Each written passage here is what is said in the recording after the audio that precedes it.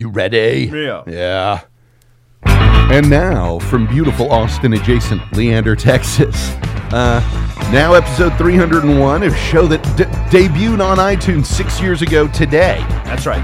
We've been talking shit about movies so long, we don't know how to do anything else. Nope. He is Clarkson, I am Jim, and we are the Film Thugs. And I hit the shit out of that post. Good job. Yes. Welcome to it. We are back. And everything is wonderful. Please, if you like what we're doing here, rate and review us on iTunes. That shit helps out, evidently. Do it. Also, check us out at www.thefilmthugs.com. If you want more of this type of thing in a different way, go to www.thelifemasters.podbean.com and get ready. Next month, the Masterthon.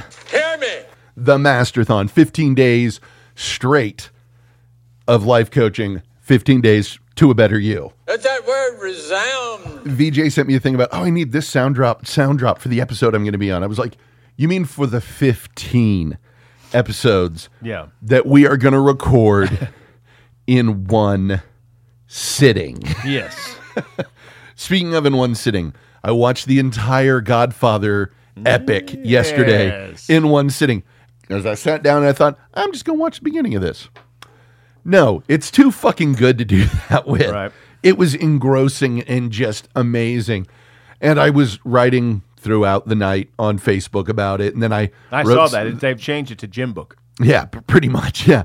Then I wrote my long, rambling, I read that. tying it together at the end, my drunken first draft. And I realized just watching it, Vito, seeing it in chronological order, Vito makes so much more sense because he is like patient, calculating, looks out for his own people. Yeah. Because when he first sees Don Fanucci, he's like, he treats Italians like that. Yeah. And then you realize with his background, patient, a 9-year-old who just crossed the ocean alone, sitting by himself in quarantine for 3 months. Yeah. That's where you learn patience. That contempt for treating your own that way. Almost like a kid whose father, brother, and mother were murdered by a mob boss. Like, It's everything about him makes sense. And he is, honestly, I said mob violence aside, one of the most admirable characters ever created. Sure. I mean, when they're pointing out, like, isn't she beautiful? For you, she's beautiful. For me, there's only my wife and son. Right. And you totally believe that. You totally believe that. Vito is not stepping out on his wife. Right. No, he is just a good guy. Even if he did. Yeah. In his head, like, no. No. It's just my wife and son. He's an amazing character that I really gained an appreciation for in watching that and seeing how it sort of spun out of control with his kids. Yeah. And, Michael, just the viciousness. And in the end, him sitting alone, much like his father did when he came to the country. Oh, such good stuff. But yeah, the Godfather epic, totally worth the time it takes to view. What did you watch it on? What platform? HBO Go. Oh, okay. It was on HBO Go, yeah. I drank 2 bottles of Coppola wine. Oh my. Yes. Several beers. And some whiskey. It was a good night. I'm in the house by myself for a while, for going on 3 weeks now. So it's like I don't care about nothing. Fuck it all. I'm Italian, motherfucker. That's right. Yeah. And speaking of, I purchased a new tchotchke for the table because it's amazing, and they missed the best naming opportunity. It's not called Van Solo? It's not called Van Solo. It is like the 1970 Astro Van. No, that should be called Van Solo. It's Van Solo. It's so obviously obvious. Van Solo. It is a Matchbox van with Han Solo on the side of it. How it's called anything but Van Solo, I don't know. Makes no sense. Well, his name is Han, not Van, so. That makes sense, yeah. So there it is. Van Solo. It's a shame. It's where it should be. Waste my goddamn time. Exactly. That's what that is. Mm-hmm. Hey, Cruz won Iowa.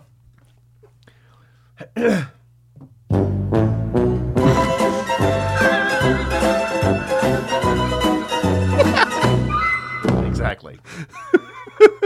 That is my new multi-purpose sound drop. I think that one is the best one to have. Get it ready. 4 years ago, in the past. Yes. Hey, Santorum won Iowa.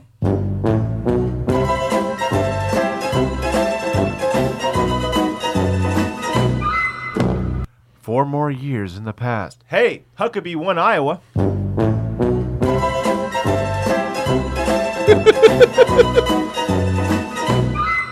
Oh. Keep on being Iowa. Yeah, you sexy bitch.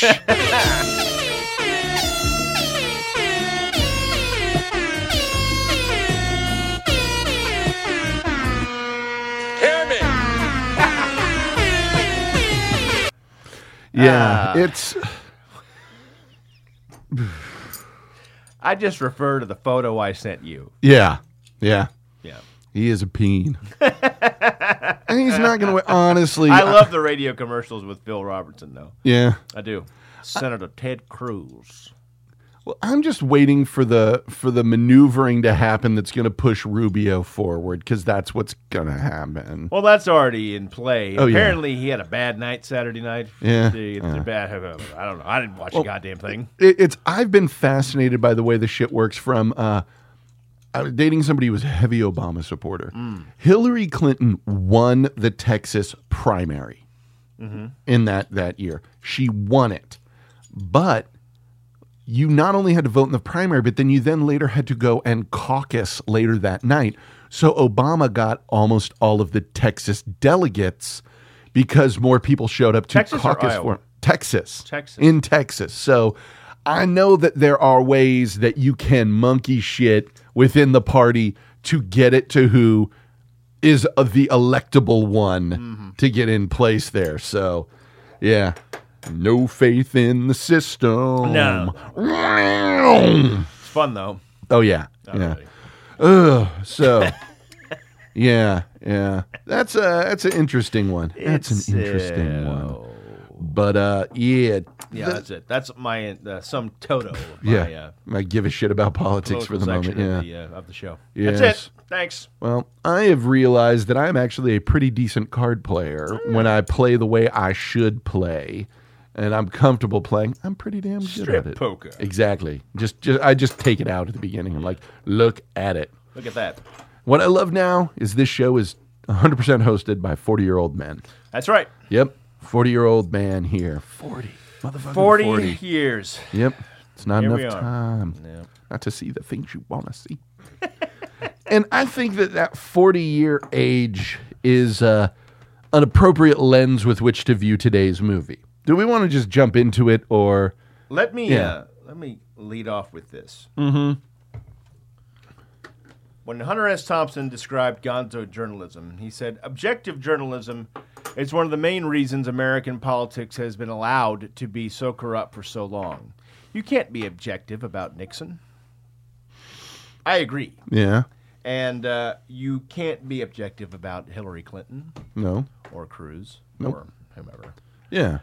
I don't know if it's a big reason. Yeah. Probably a reason, a giant bag of reasons. Yeah. But yeah, okay. All right. And I think that part of his let's get Nixon is a big part of reason some of this, the fangs of this sort of writing got as deep as they got. Right. Because we're taking on the bad guy. Yes. Well, and if I'm honest, as somebody who has studied journalism and pays attention to journalism, objective journalism is a myth. Oh my God. Just looking at shit, I can tell you who that reporter is going to vote for either side based off of the word, everything. It's not even an attempt to be fucking I think objective anymore. I don't even get off on the idea of, you see that bias? That bias? Yeah. I say bring it out. Yeah. The truth for me is like Savitri Devi. It's on the extremes. Yeah. Go as far out as you can. Yeah, make it obvious to me at least so that I'm able to, figure it out. But Certainly. fucking really, objective journalism is a myth. Yeah. It's long since has been. So You want to, you fellers on the on the left want to get rid of the quote right wing unquote Rush Limbaugh. Yeah. Attack that because that's Yeah. his bread and butter. Is Yeah. see that bias? See that bias? See that bias? Yeah. Golf. Yeah. That no. There isn't any. Nope. We can just say there isn't, never has been. Uh-huh. We can just stick with that. Fucking own it and fly Yeah, it it's out fine. there. Yeah, fine. Well, it may not take out Rush, but it will certainly take out fucking Spin Zone. Oh, fucking O'Reilly. Yeah, because his porridge, he just, Oh, yeah.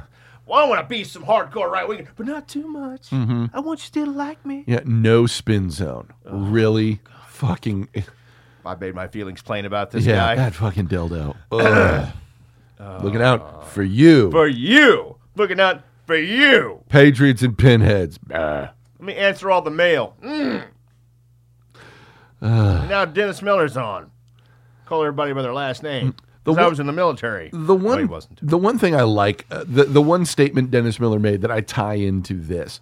This is a movie that a lot of the sentiment and whatnot behind it tied in with the behavior in this film is shocking the squares. Yeah. And I love after the Miley Cyrus idiocy at the Video Music Awards when it's like, oh, how shocking was it? And Dennis Miller said, I'm not shocked, darling. I'm bored. Right. I'm bored with this idea that, oh, I'm gonna rub my crotch and that's gonna shock middle America. No, not really. It's wow, you really want attention, don't you? It may have shocked 1964 middle Right. Yeah. America. And I think a big part of not just Fear and Loathing Las Vegas, the movie, but Fear and Loathing, the book. Yeah. A lot of what Hunter did with his writing. He's just a child of that era. He's from Kentucky. Yeah. In the South, and he's thrown into this world, comes of age, professionally anyway, in this weird world that's fighting the old world and the, quote, new world. Right. Of the revolution. And I think it had a more profound impact, clearly, a more profound impact on the people that were there in the time it happened. Yes. Than us looking back, Right. going, that's not a revolution. That's just you having a good time. Yeah, it's very zeitgeisty for let's all not dress of that. this up. Now, the upheaval is real. Yes. The Oh, social upheaval is absolutely, real. yes. The war is real. Those things are real. Yes. I get all that.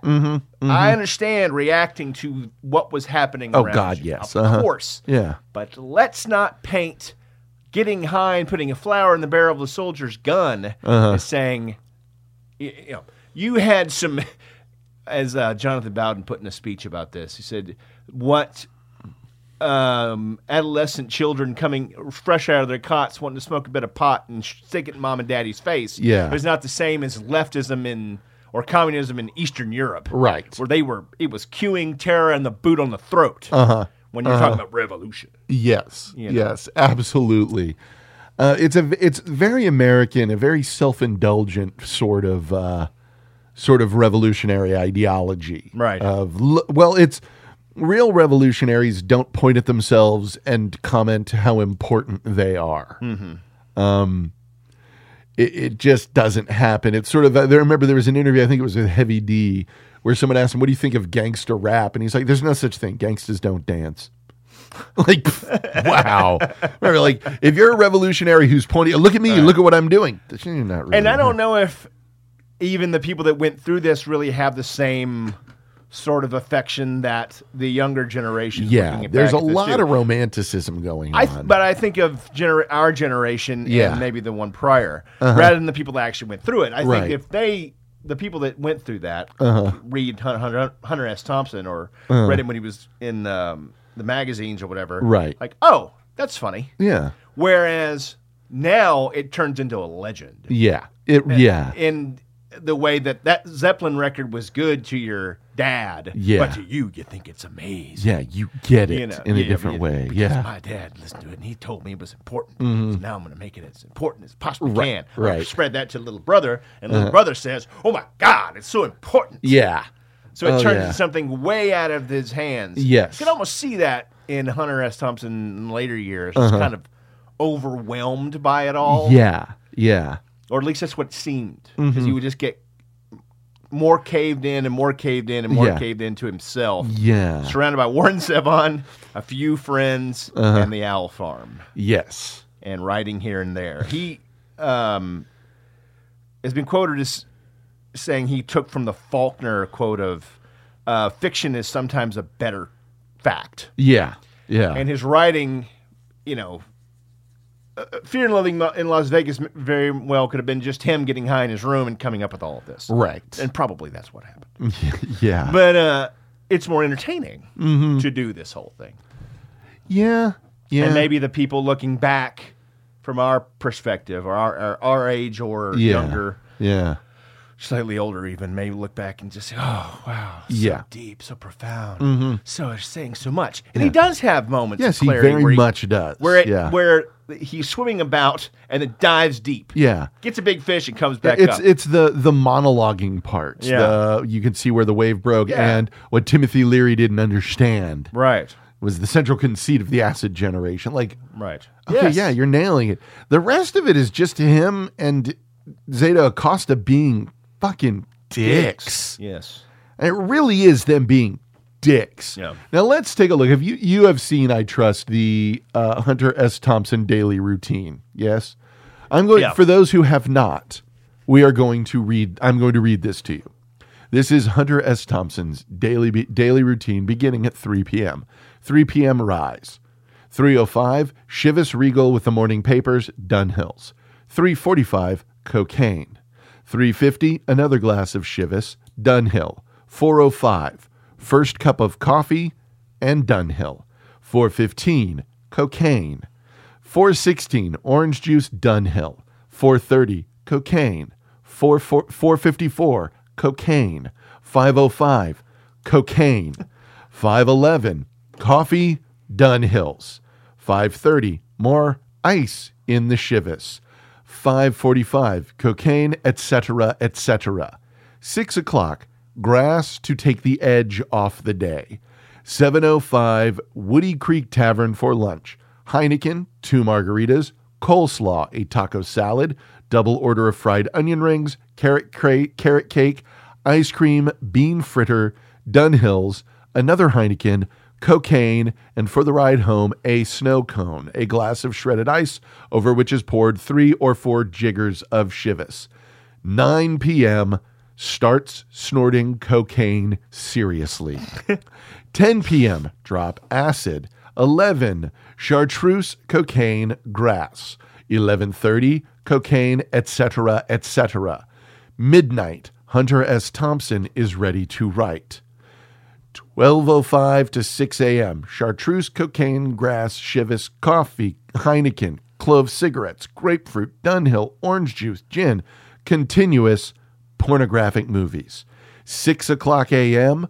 The hot tub champagne, Dove bars, fettuccine Alfredo. 8 o'clock, Halcyon. 8:20, sleep. So that's his routine. He's a man who trained himself to take ungodly amounts of chemicals into his body. Yes. Now, in this movie, it's weird. When you're young, this is like, oh, it's so cool. Oh, this is so cool. Sure. The whole time I'm watching it, part of me is thinking, some motherfucker has to clean up after these assholes. Yes. There's a lot of ketchup involved in this drug-fueled rage. Yeah. Like, oh, some poor bastard who's not getting paid enough. Oh, this half my day is cleaning up after this shithead. And that's a problem I've always had. There is also, I think, something that appeals only to when you're young with the these squares coming to Vegas and doing blah, blah. Like, no, it's not that. There are people out there that work really hard at jobs they don't like. Yeah. And when they get a chance to go on a vacation, a place like Vegas, kind of cool. Can sort of do whatever I want. Can relax. Doing it in a way that you might not agree with, but hey, this is my small amount of time off. Right. I'd kind of like to just kick. And they chose Vegas. And I'm choosing Vegas. Yeah, that's what they want. Okay. But there's just this moral superiority stitched throughout this. And I think that comes back to some sort of punk rock persecution complex. Yeah. Look at them over there judging you. They're not looking at you at all, dude. Yeah, they're not. They're looking at the marquee behind you to see what time the show starts. Yeah, there's so much projection that I Right. notice with that, where it's like, yeah, all these people who are so superficial and judging me, look at them, and then you go on and superficially judge them. Right. And point out all of the little things that make them so uncool as opposed to your enlightened mind. No. They all look like car salesmen from Dallas. There are a lot of them at 4:30 a.m. Yeah, there's Or just dudes. Yeah, just dudes who are like, I'm on vacation. I'll try Vegas. I'll check that out. Yeah. I'll see what it's like. I'll bet some money. Maybe win something. Maybe not. Who knows? I read this book. I didn't finish it. This was one of those books that was like Zen and the Art of Motorcycle Maintenance or On the Road. Get out of my head. Yes. Did I name the two? Yes. Yes. There's a certain age when you got your stack of Jim Morrison records. Like, on the road, man. And then you look back, and the only thing you remember about On the Road is pie, coffee, and trains. Yes. And you're not sure he had as much as any or all three of those Right. that were mentioned in the story. Yeah. You think it's really important because someone told you it's important. You thought the howl from Ginsberg was good till you realize what Ginsberg likes to do with kids. Yes. Allegedly, in my opinion. Yeah. It's not that big a deal. But again, as you said, we're 4-year-olds looking at this. Well, here's the thing. As a teenager, I tried to get into all that shit. Yeah. I have a rule with a book that if I'm not into it within 50 pages, I stop. Oh, yeah. I stop. There's too many books out there. I attempted to read On the Road 4 times. Each time, I stopped really early because it's fucking nonsense. Right. I agree with Truman Capote's statement about it. That is not writing, it's typewriting. I don't care one fucking bit for that book. Right. So, That's it. to it. You know. Zen and the Art of Motorcycle Maintenance. Got about 20 pages in and said, nah. Yeah. This one, got a little ways into it. Got to the part where, much like the movie, it loses its coolness. Once the motorcycle race is over, it's sort of, okay. It's sort of just a collection of rooms and ketchup stains, and It's just a collection of rambling shit that occurred. you're just making out time until we get to a monologue part. I have Howl. You know how far into Howl I've made it? I've seen The Greatest Minds of My Generation, Destroyed by Madness, Highlings, Hysterical in the Street. That's as far as I've made it. I've tried going further, and I was like, nope.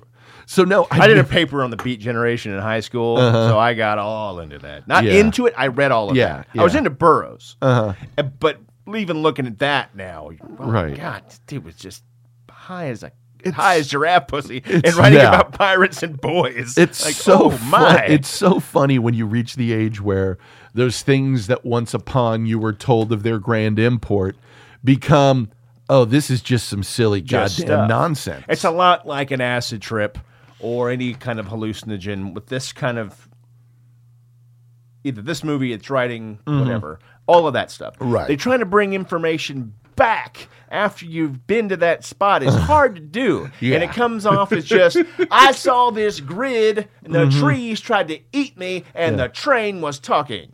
Rather than, no, I really realize we're all one. Yeah. And then we're all at the same start. You see, you don't get the information back. Yeah, You we're all can't bring- concentrated color. Yeah. Yeah. No. No, You can't bring that information back. No. And I have done a lot of this shit.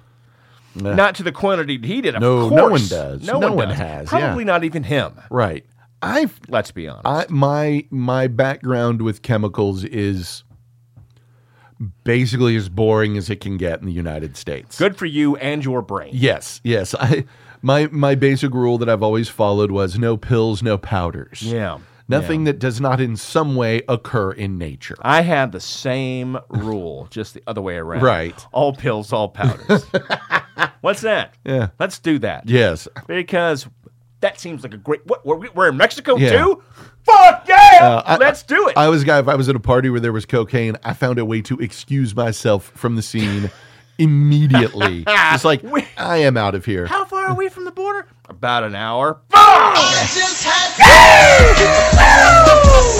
I don't give a fuck! Man. No, it's an interesting... In reality, Yeah. He is a cop and he's learning impaired. He's the That's me. This is one of those things that was hitting, like, this happened after The Nightmare at Altamont. Yes. This happened sort of after that generation. The weird Twilight Zone of the early 70s. It's the great line from Almost Famous. It's a generation of Cinderellas who have no idea that it's almost midnight. Oh, yeah, that's good. Yeah, and that's really what it was, that hit, and all of the, everything is so great, went away. It went away because, yes, there was a lot of great things that came out of it and a lot of shit that I agree with.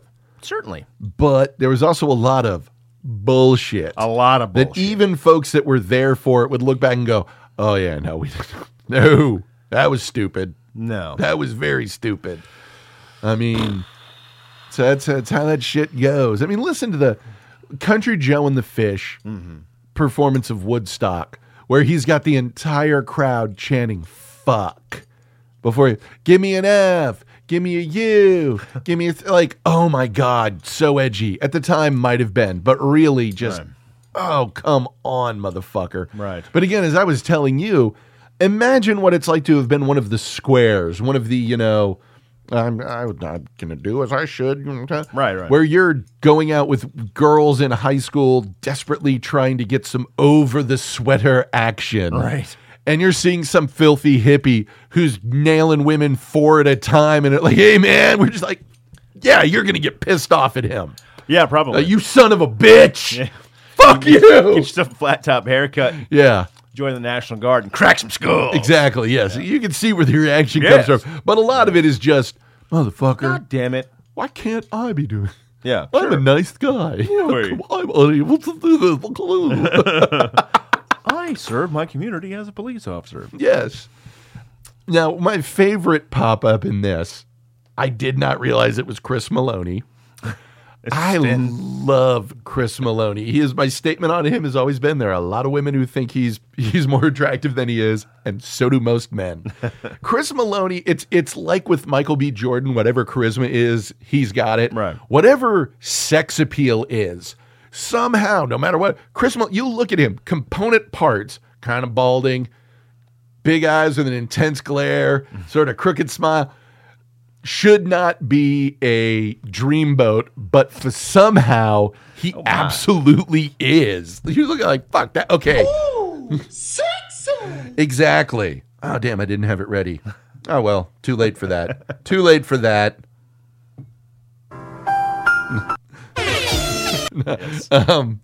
There is somehow that he combines to something you look at like, okay, I totally get why women are into this guy.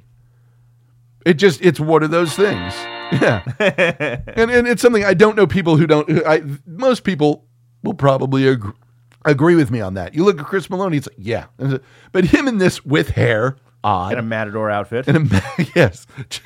But the moment where that cop is screaming at him about having a room. I don't control this. I've got what's on paper here. Right. This is where I'm supposed to tell you to go. What he's really thinking, I have put up with so much shit from assholes like you, and now it's my fucking turn. Screw you, officer. I'm in charge. Yep. And that's what I love is when he pops up, when Raoul Duke comes, I'd just like to get out of your way. Yeah. And, oh, yes, I'll help you out with that. I'd like to order this. There you go. It's on its way. If you need anything, just remember, I'm Sven. Yes. It's quarter Chivas Regal and Bacardi, quarter Wild Turkey. How about some grapefruit? I say yes. Oh, God.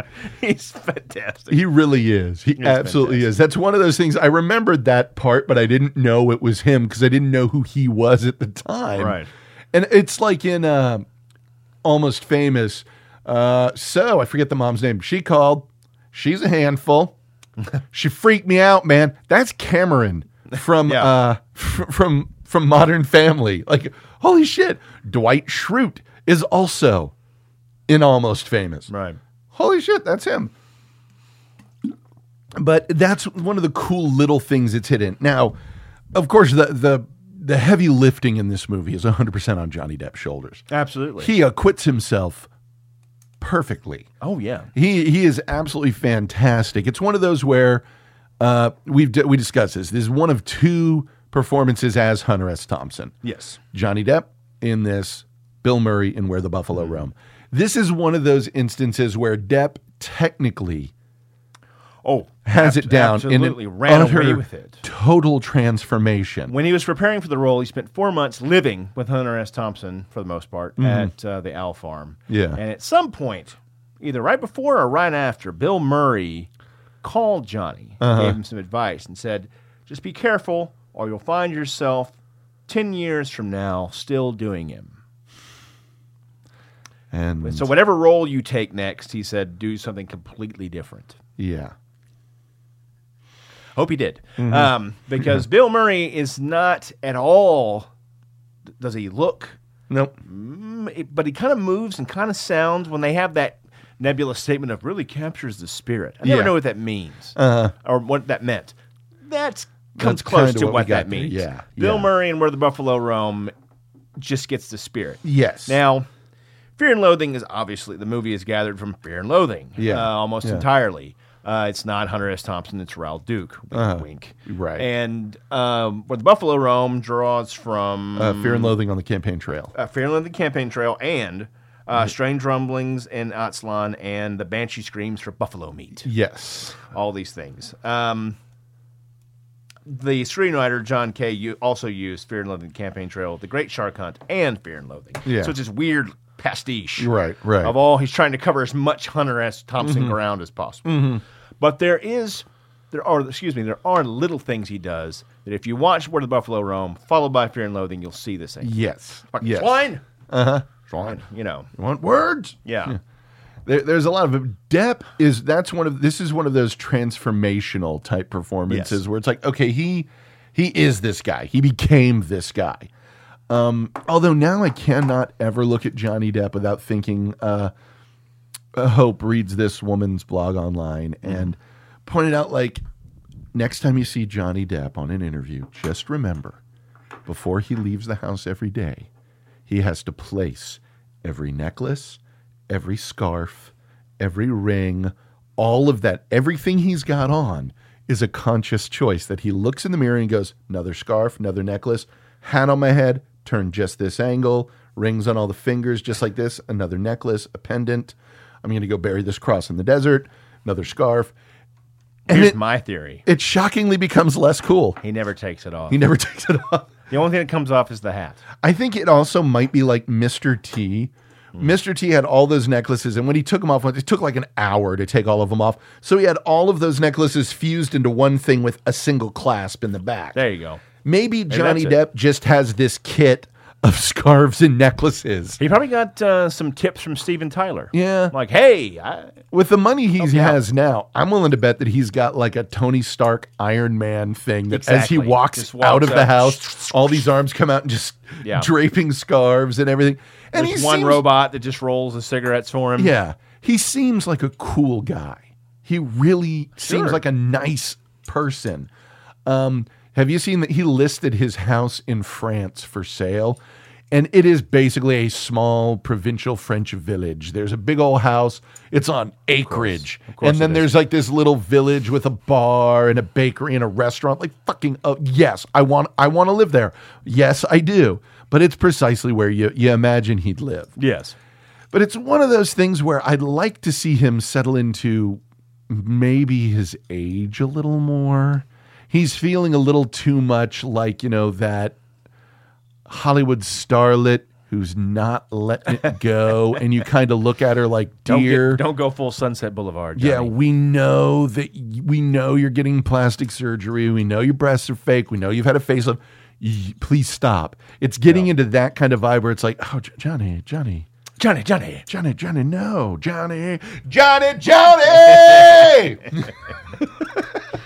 Yes. Fucking kick a hole in the sky. I think he had a lot to prove with this role, too. Yeah, he did. Beyond Yeah. Where the Buffalo Roam, which Yeah. I'm sure he was a fan of. Oh, yes. He's from Kentucky as well. Isn't that right? I Johnny's think from so. Kentucky? I think so. Originally. So I think there was more writing on it. It's like, I've got to nail this fucking down. Yeah. Because I don't know. I've said, like I said before we watched the movie, Fear and Loathing is a better directed, more finely crafted, better acted, blah, blah, blah, blah, blah. Yeah, Movie, technically, it ticks every box. Superior to Where the Buffalo Roam. Yeah. But it's not as good a time. No, it's not. No, it isn't. Because I will watch Where the Buffalo Roam right now. Yeah. I really want to watch that again. I have not watched Fear and Loathing. Like, I bought that, and I think I watched it once with a Hunter commentary.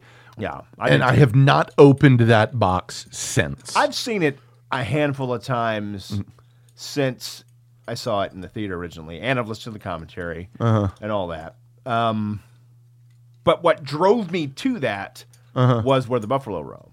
Right. Because I saw that first, then I read more stuff. So my experience with this film is as follows. My friend Sherry and I, hanging out, we were going to go see this and Godzilla back to back on their opening Friday mornings. All right. Because it came out on the same day at the Cinemark in Pflugerville. We were staying up late. We were just watching TV and joking around, having a good time. And we hit a point where it's like, fuck it, we're just going to stay awake. We're just going to stay up through the night. Right. So I saw Fear and Loathing for the first time on no sleep from the night before. Then I saw Godzilla and fell asleep and still have not seen Madison Square Garden blow up because I slept through that because that movie was ass. Yeah, it's not good. It's terrible. It's terrible. Yeah. But I remember this, and I think that's a good environment in which to see this movie for the first time. Sure. I have made no secret that I am not a fan of Terry Gilliam. Right. I'm not. Rewatched 12 Monkeys about a year ago with Hope. It was so fucking it felt like it was never going to end. Right. Seriously, there's parts of it that are cool, but there are too many parts where it is this like willfully weird for the sake of weirdness that I don't care for. Yeah, there's a lot of where Gilliam is a blessing and a curse in this movie. Yes. Becomes a little claustrophobic, where I don't think it needed to be. Right. A little bit of the same note for a little too long. Right. It's not the same angle one too many times, and it becomes kind of a chore. Here's what I feel like with it, and I'm going to show it to you. You guys are going to be able to hear it. This is Peter Dinklage in the movie Living in Oblivion. Living in Oblivion is about Steve Buscemi as this director trying to get some shots for this independent film that he's doing. Peter Dinklage plays a character named Tito, who is appearing in a dream sequence wearing a powder blue tuxedo with a top hat. Okay, yeah. Here we Tito, go. it's not that big of a deal. It's a dream. Strange things happen in a dream. All I want you to do is laugh. Why is that such a problem for you? Why does it have to be a dwarf? What? Why does my character have to be a dwarf? It doesn't have to be a dwarf. Then why is he? Is that the only way you can make this a dream? Put a dwarf in it? No, Tito. Have you ever had a dream with a dwarf in it? Do you know anyone who's had a dream with a dwarf in it? No! I don't even have dreams with dwarves in them. The only place I've seen dwarves in dreams is in stupid movies like this. Oh, make it weird. Put a dwarf in it. Everyone will go, whoa, whoa, whoa. It must be a fucking dream. There's a fucking dwarf in it. Well, I'm sick of it. You can take this dream sequence and shove it up your ass.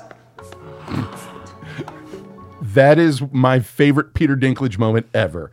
And this movie is lousy with fucking dwarves for no reason other than we need to make this weird, so put a dwarf in it. Because Lord knows, dwarves don't do anything normal. And if a dwarf is there, it must be weird as shit. It's all over the place. Yeah. Mm-hmm.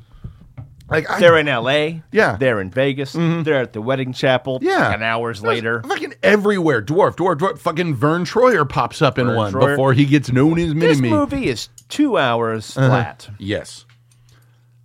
I checked my phone and watch a couple of times. Mm-hmm. It felt like 4. Yeah. I was like, we going to do this show and Live Masters? I don't know. Oh, this is gonna Sunday is fucking wearing off, man. This is going to be... This is a long time, Jim. Yeah. I don't know about that. Wait a minute. It's 2 hours. Yeah, it's 2 hours. That's yeah. Oh. You know what's weird? You know what movie didn't make me feel that way? Seven Samurai. Well, no. Seven Samurai, twice as long as this movie. Didn't feel it once. No. And that's the beauty of it. You know what else? Lawrence of Arabia does not feel as long as this movie. You know what movie feels longer than this? 12 Monkeys! Wow. God.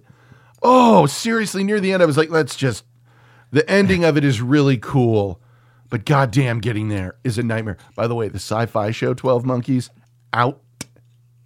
outstanding. Cool. It is fantastic. Sci-fi is... They are weird. They are doing the fucking BBC thing now. Like, hey, greenlight it. Let's see if it works. Yeah. Or maybe it'll work. Because It'll be great. sci-fi is this really weird mix of absolute unwatchable trash and fantastically amazing shows. It's weird. Strange. It's a weird bunch. Yeah. But this is one that I think that there is an age that if you encounter Hunter S. Thompson in the right mindset by a certain age, you're in. It's kind of like with Tolkien. If the fact that I told you the first time I tried to read The Hobbit or the Lord of the Rings books, I was 25. You were like, oh God, no. No. What is wrong with you? No. But yeah, that's just not going to work. Yeah. No. Not at all. I was like, when was I? 10, 11? That's about the right area. I started reading. I was already done with The Hobbit and Yeah. into Fellowship of the Ring, and my dad came in and said, you need to read more books. I'm like, you need to read My Friend Flicker. I think you need to read at a higher level. Like, do you know what this is, Dad? I've got this. No, nothing with elves in it. But You need a that's book not with the some point. horses. Yeah. You have a master's degree in animal science. Chances are you ran across this fella Tolkien in the library. Mm-hmm. Yeah. I remember that. I had to put that down and then read My Friend Flicker. I'm like, this is not the same. It's fine. Yeah, it's fine. But it's, this is not what? And then it turned into shit. I didn't realize Tolkien was that advanced. Nope, I'm going to follow through with that. Charlie, you have to do that. Yeah. All right. Well, it's evidently, you know who the biggest fucking Tolkien scholar on the planet is? Hope? Stephen Colbert. Is he? Yeah, like he knows, like he was on set for Hobbit, and they're like Tolkien expert. He did a trivia off with Colbert, and Colbert whooped his ass. Like Spooky. he just knows it. It's insane. Like he did a thing where on actually, hold on, I got to since we're oddly enough doing a digression. Yeah. There was this time where he had what's his name, James Franco on. Hold on. You mean Pedro? Pedro the Dwarf? Yes. God. The Colbert Tolkien showdown and the ease with which James Franco tries to throw down some. I hear that you were a big Tolkien fan. I am a big Tolkien fan. I'm a big Tolkien fan. You were not the biggest Tolkien fan. I was the biggest Tolkien fan. Oh, really? Really? Why did Galadriel leave the Blessed Realm and come to Middle-earth? Why did Galadriel come over to Middle-earth from Valinor? She, I think, was one of the people chosen to watch over Middle-earth, along with Gandalf and Elrond. That's an excellent answer. I hate to say it's not true. Why? She is one of the family of Fëanor who crafted the 3 Silmarils. And when the elves took the blood oath to get the Silmarils back from Morgoth, she came to take the You got it partially right. She came to fight Morgoth. But there were watchers, and Gandalf was one of them. She was one of the ring bearers. Which ring? Which ring? What you're saying. Which ring? Made for the Elven King. The next one is great because he tried. I'm going to keep it going. You got a favorite character from Tolkien? You got a favorite character from Lord of the Rings? Gollum is pretty classic. He's awesome. Yeah. He's awesome. I want to be your art consultant. I want to work You've on seen the show. We're changing this every week. We change. Yeah. Well, I can comment on this. I can get a lot of great, real artist comments on this kind of thing. You can? Yeah. I know them. I know them all. Well, I know a few of them too. Well, I think it's got both of them. James Franco. Then they go to the next time. The next time Franco tries to come after him is goddamn beautiful because he. How are you? Because I quiet because I don't want to ask you any more questions. I just want to talk to you for a second. I want to have another Tolkien showdown. Do you want another Tolkien showdown? Yeah, let's have another Tolkien showdown. Last time you were here, we were having a Tolkien showdown, and I smoked you like a ham. Well, you just said it a little bit more emphatically. Okay, so what do you... Okay, you ask me one, I'll ask you one. All right, I've been rereading the Silmarillion lately. Yes. Name me just two. Two of the Valar. Two of the Valar. Do you want the Valar of Water, Ulmo, or do you want the Hunter of the Valar, Orome? Or do you want the Valar of the trees, Yavanna? Or do you want the craftsman of the Valar, Alloy? Or do you want the Lord of the Airs, Manwë? Or do you want his wife, Varda, called Elbreth by the elves, who kindled the stars? You come into my house? You come into my house? How dare you? James Franco! That was how dare you? Nice. Yes, that's one of those shocking. Holy crap! I was not the right age for that. Right. I tried. I didn't even look at this. I was the guy who looked at The Stand and was like, "That's too many pages for a book." That's too many pages for a book. Yeah, that happens with The Stand. You read Stephen King's this one or the other, and you live The Stand. Yeah. For that period when you're like a freshman in high school. Right. And then you move on. Yeah. And after that, you don't care. Yeah. I tried to read the comic for The Stand, which was decent, but hit a point where I'm like, I don't care anymore. I don't care. Yeah. I read Fear and Loathing in Las Vegas when I was, I believe, 22 years old in college. I was in the wheelhouse. Yeah, about 21 when that happened, and on everything but roller skates. Right. At the time. So it was on that and Jim Goad's Honky Manifesto were on the toilet of my apartment I shared with some guys. It was like, hey. I never, I think, I'm trying to remember because I didn't drink until I was 22. Right. And I do believe that was, I was drinking when I read this book. I was at a point where I was drinking when I read this.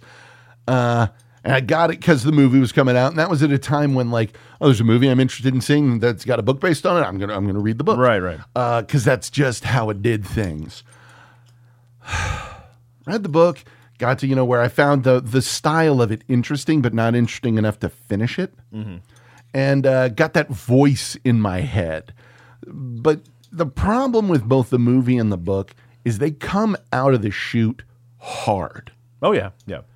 But they do not hold up to the end. They drop off quite a bit because it feels like, this is, I don't even know how long this takes place over, but it's like there's the part where they're there for the race, and then it feels like it just kind of meanders. And after the cop in the desert, it feels like it has no rudder. It doesn't know where it's going, and there's no through line to pull you into it. And Hunter S. Thompson would agree with you. Yeah. Because he viewed it as a failed experiment to begin with. Yeah. He edited it 5 times before he went in to his publisher, or to his editor, rather. And even then, he kind of looked back of it with kind of, it's not what I wanted to say, not how I wanted to do it. Even though it's a stream, which it's got to be hard, because you think of his, quote, gonzo journalism idea. Yeah. Which is, technically speaking, putting yourself in the middle of the story, using a lot of sarcasm and stream of consciousness stuff. Yeah. So how do you wrangle that? That's a lot of pairing you've got to do. Right. A lot of pruning for stuff that didn't need much structure anyway, if you're going to call it gonzo. Right.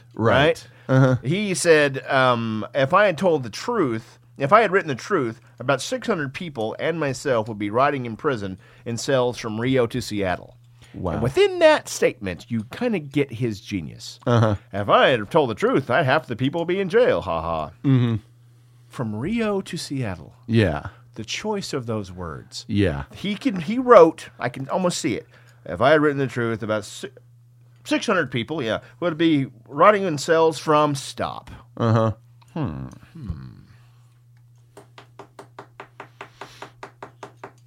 Oxnard to Vegas? No. Newark to Princeton? No. Dallas to Minnesota? No. Rio to Seattle? Yep. Yeah. That sounds good. It's a Dio way of writing lyrics. It really is. It's like, it that really sounds good. He was a good... He wrote an art. He had a column on ESPN.com for a while called "Hey Rube," and he writes very much in a carnival barkery. He's he's good at selling it. Yeah. So it's one of those things where it's like, I'm going to sell the myth of what this is gonna be. Absolutely. Yeah, I'm going to sell this myth, and people are going to lock onto it, or they're not. But I think I'm going to be able to rope them in with this. Right. I think a lot of his stuff is the victim of his fans. Yeah. And there's a temptation, or at least what I hear, right, a temptation to make Hunter S. Thompson's wildly creative and entertaining writing style something more when that is enough. Right. That's right. enough. Yeah, that's all you No need. one else wrote like that before him. Nope. And people after are not really the same. No, they're and trying, even if you but they try, can't nail it. Even if you stumble across it by fucking accident. Right. I'll sometimes write just weird shit. Wrote a review, Chuck Donnelly wrote a review about, well, I don't even know what it was, but I turned it into Any Which Way But Loose, and then I said, fuck Any Which Way But Loose, that's not fun enough. So I just started adding weird shit. Right. To make it fun for me. Yes. I didn't think anybody else would give a shit. Right. But it was fun for me. Yeah. It made me laugh. Yeah. He is a lot smarter than I'll ever be, or was. So he just kind of runs off to a tangent and throws in, a diamond here or there, or a nugget of real insight, real truth, real talent. Yeah. Along with all this clutter. You know how he wrote. He would sit down and start typing The Great Gatsby. Right. Until he felt the wave that he could ride off of that, because he felt that The Great Gatsby was such a perfect book. Yeah. And I can get that to a certain degree, where you just sort of roll through a thing until you get yourself ramped up enough to do it in your own thing. And I think a lot of that guided why that style works as well as it does, because he was very grounded and very focused with what he did with it. He was very serious. The writing was always serious. Yes. And it just felt... It's one of those where I think you're right that his fans make it... I like Joe Rogan a lot. I really do. But he has stated, if I could meet any historical any person from the past, it would be Thompson. And I'm like, really? My only thought is Leonardo da Vinci. No. I mean, there's so many amazing thinkers. And this guy wrote some good stuff. This guy wrote some decent shit.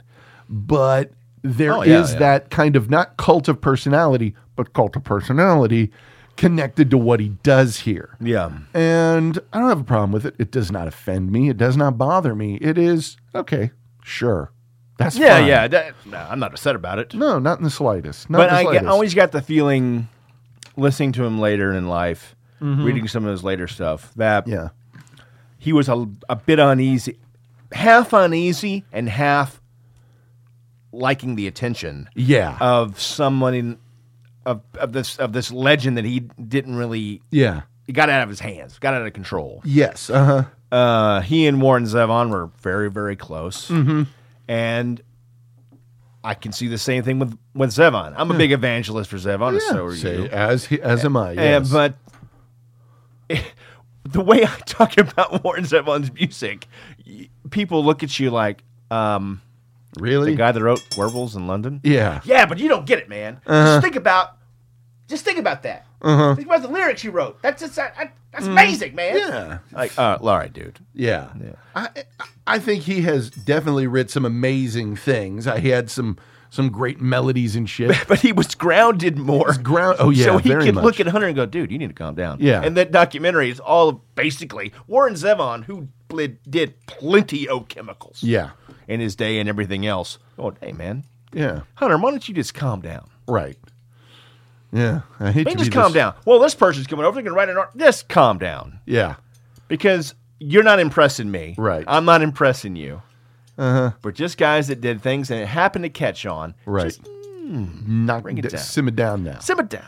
Simmer down a little bit. But as the years go on, people look back at this thing, and like we said earlier, it gets built up in other people's heads. Yeah. Where I don't think it was in Hunter's head. No, no.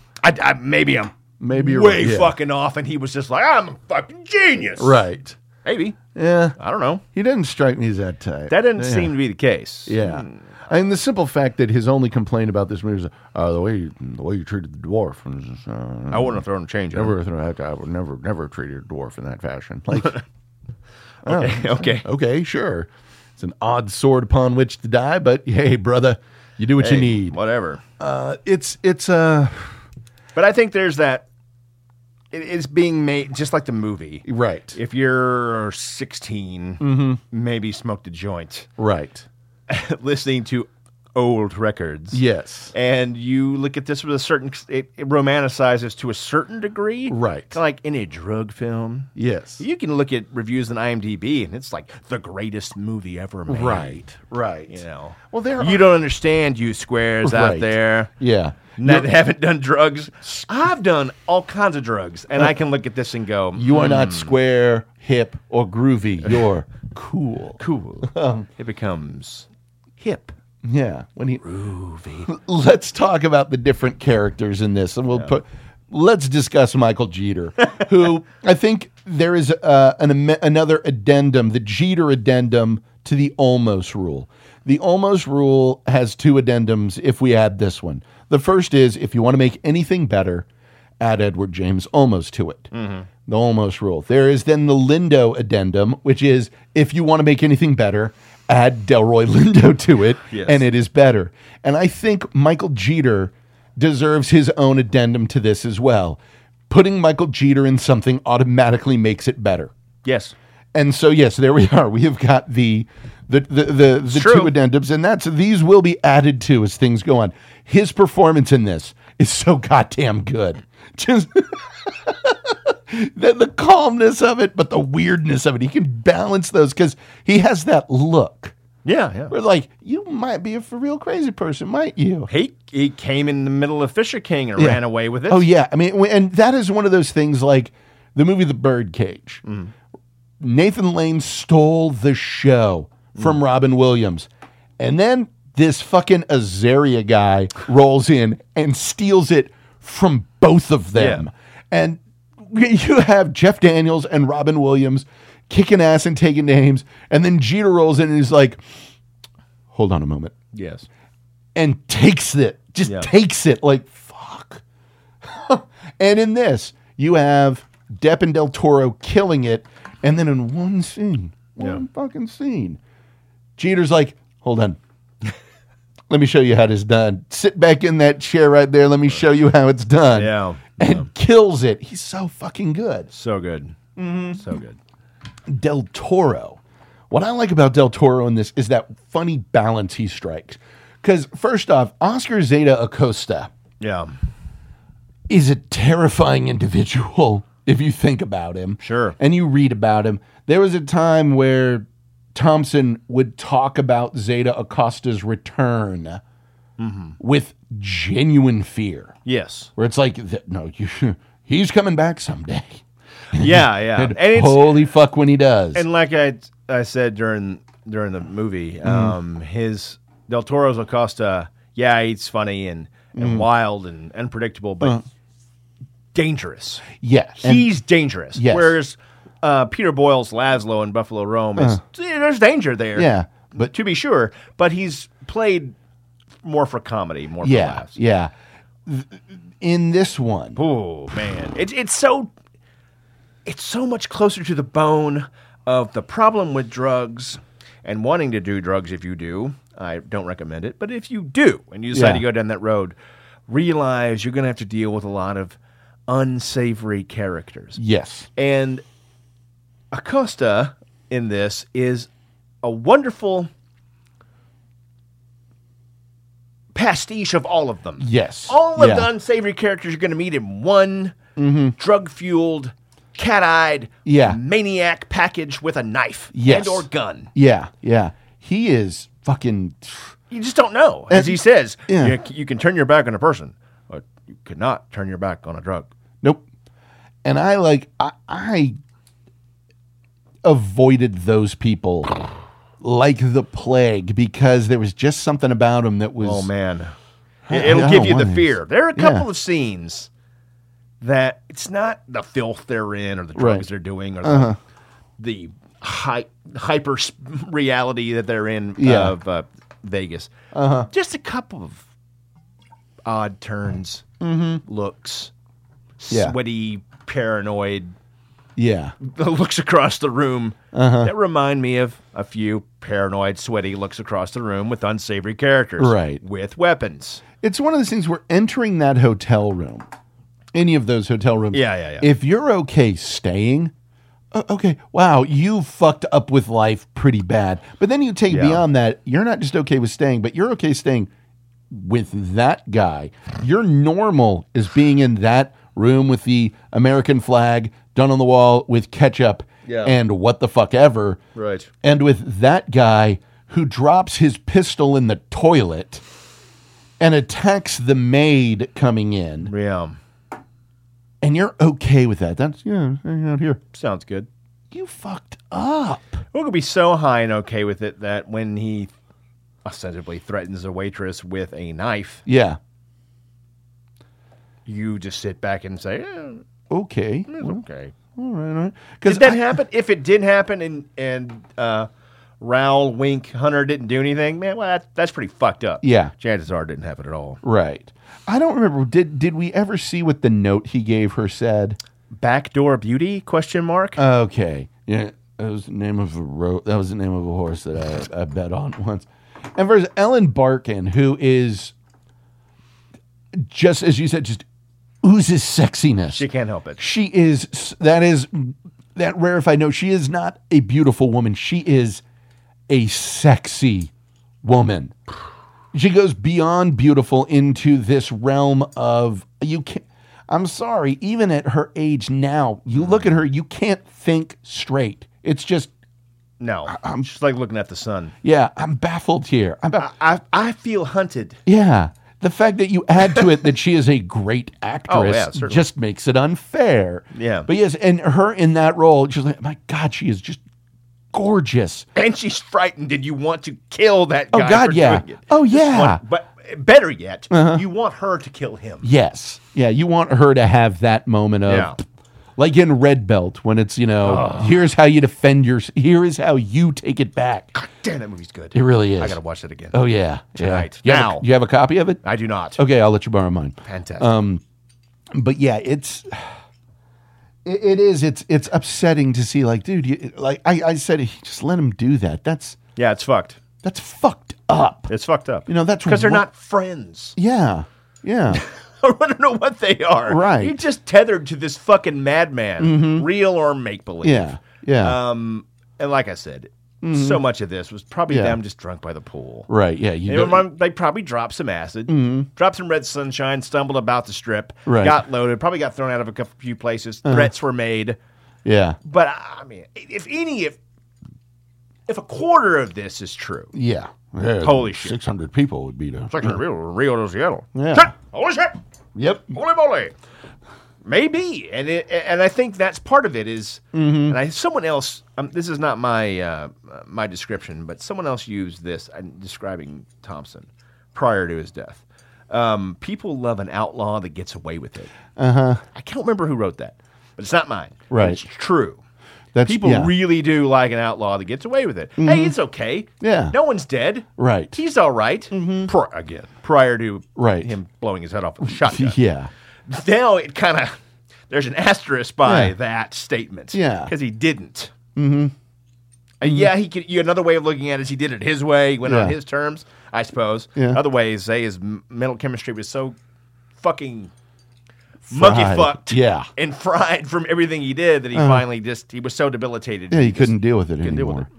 And it's one of those, I do look at him, and I remember saying to you, like, man, he didn't do anything during that scene with the waitress. Like, you've seen this woman who your friend was an asshole to.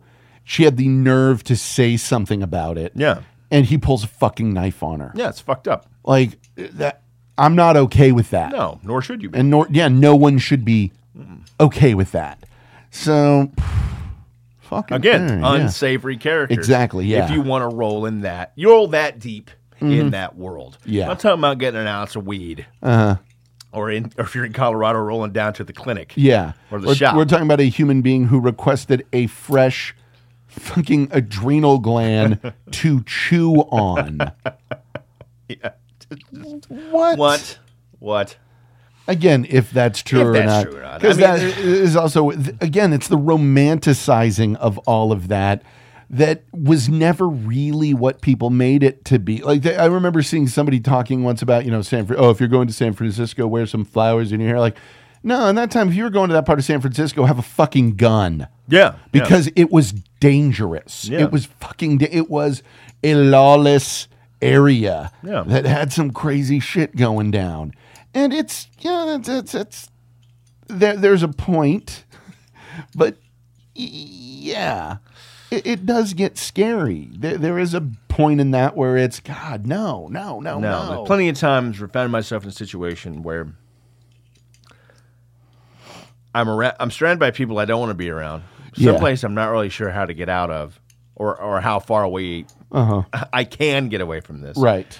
And even if I want to, I can't. Yeah. Because my head is too fucked up with whatever I'm doing. Yeah. That's not a good experience. No, it's not a not. pleasant time. It's not a cool time. Yeah. You don't feel very much like a rebel or an outlaw at that point. No. When you can't control your heart over that little meme on the internet of Barney, whatever. It's like when the drugs have kicked in so hard, all you're trying to do is not die. Yeah. Kind of like that, but you never do it by yourself. Yeah. It's always surrounded in a certain age, surrounded by a bunch of people you don't really want to be around, and you can't go anywhere. Now you're trapped. Yeah. And now it's like every goddamn PSA you ever heard, or the Reagan administration of just say no, and like rolling around in your head. I had family members who did drugs, and I saw how they behaved, and I saw how the people they hung out with drugs, and I was like, wow, these people are fucking awful. Yeah. I don't want to be around them. Yeah. I don't want anything to do with this. Right. And that is the reason that I was straight edge until I was 22. Sure. And I don't let me paint a picture that I was like fucking snorting coke off some kidnapped hooker in Buenos Aires with the cartel. Right. It wasn't that bad. No. But it was bad enough. Yeah, you were doing... Well, it was bad enough that you could say I was in a drug scene. And that's yes. I was the type who just was like, nah, I don't want to be around that, because I saw what it was. And just there was no part of me that was interested in ever being around that. Yeah. So I'm walking away. Cannot have this, cannot deal with this. It's not for me. Yeah. And it's again, that sort of thing where I saw even in movies like this, I looked at this like, fuck. Yeah. No, I don't want to be around a person like this ever. And my experiences give me the perspective to look at this, just like, this is just awful. Yeah. This whole time, this is a bad time. Yeah. This is a bad time. Mm-hmm. Someone with your kind of mind should not be doing this to yourself. Why? Oh, why? I was always the painfully analytical, where I would weigh, what trouble will this get me in? Ugh. How much good will it do me?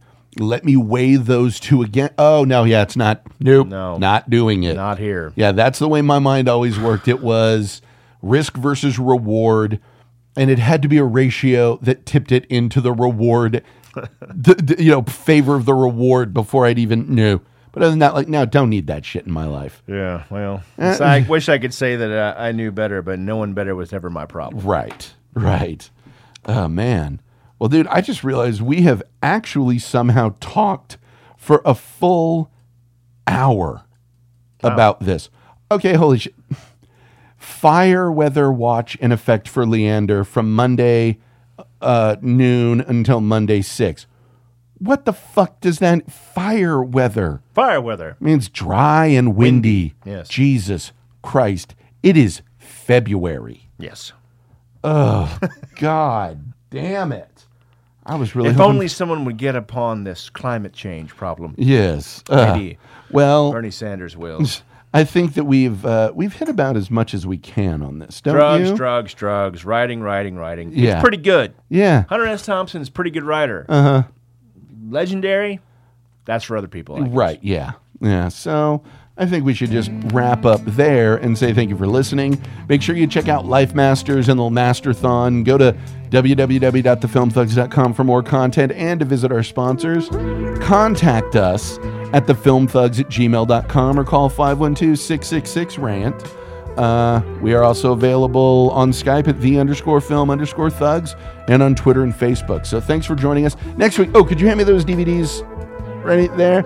All right, next week we dive back into the French New Wave cinema with Stolen Kisses by Francois Truffaut, the follow-up to the 400 Blows. And we're also going to talk about the short film that was made for TV called Antoine and Colette, which takes us what happens between 400 Blows and Stolen Kisses. So until next time, you guys take care of yourselves. Smoke weed. Hey, damn, son, where'd you find this? Smoke weed. Smoke weed every day. Smoke weed. Smoke weed. Smoke weed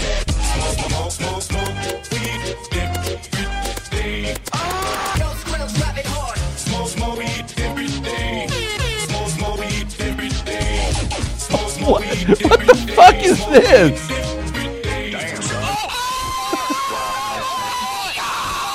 What the fuck? Oh. Wow. Now to some sexiness. Yes. Oy, oy, oy. You know, yeah, this is one of those movies that definitely occupies a certain time period. If this had been made as this was when the book was new, fucking forget about it.